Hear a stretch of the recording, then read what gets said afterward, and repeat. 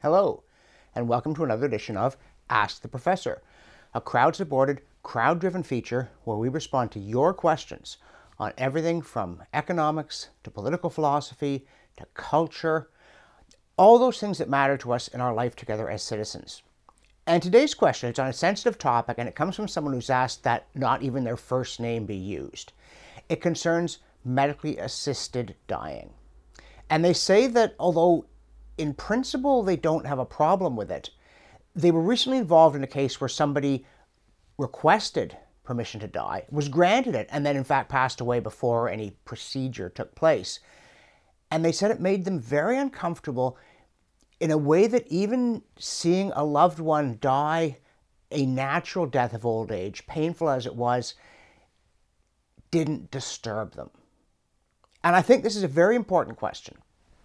And to anticipate, I myself am opposed to euthanasia, including medically assisted dying. And the reason that I'm opposed is I think that there is something fundamentally contrary to human dignity in the business of deciding that some lives are no longer worth living and terminating them.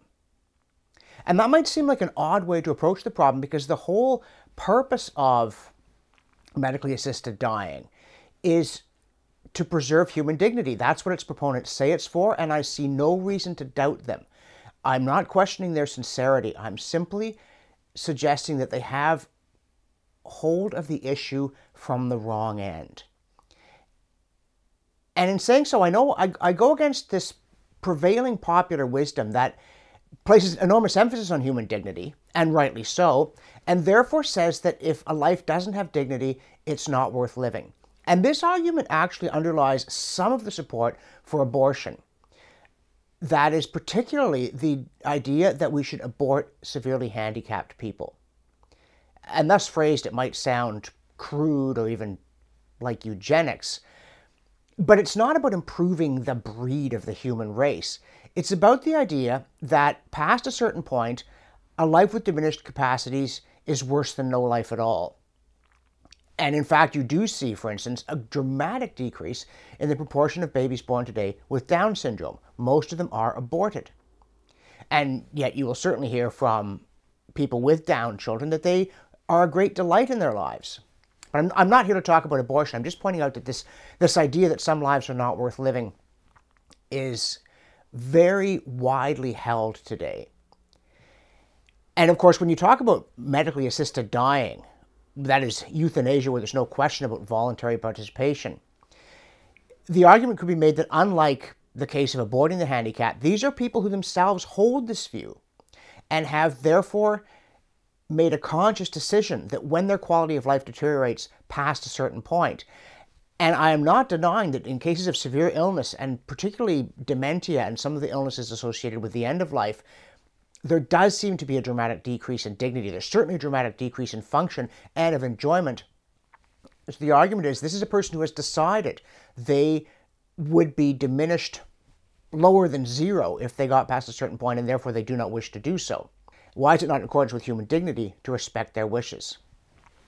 And I think that the only explanation for the discomfort people feel, even if intellectually they say they're in favor of it, is that if we discard the notion that all human life is, well, I can't say the word sacred because many people aren't believers, but if we discard the notion that all human life is inherently worthwhile and start making judgments, it is impossible to retain those judgments in the hands of the person making the decision.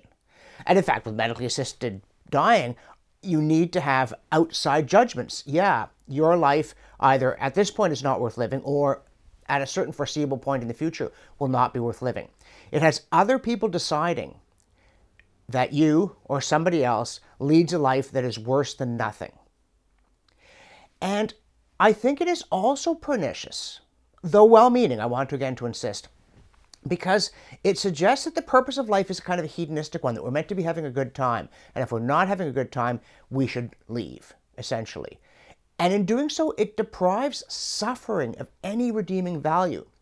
And yet, it has always been regarded as an essential attribute of humanness, of the admirable sort, to bear suffering stoically.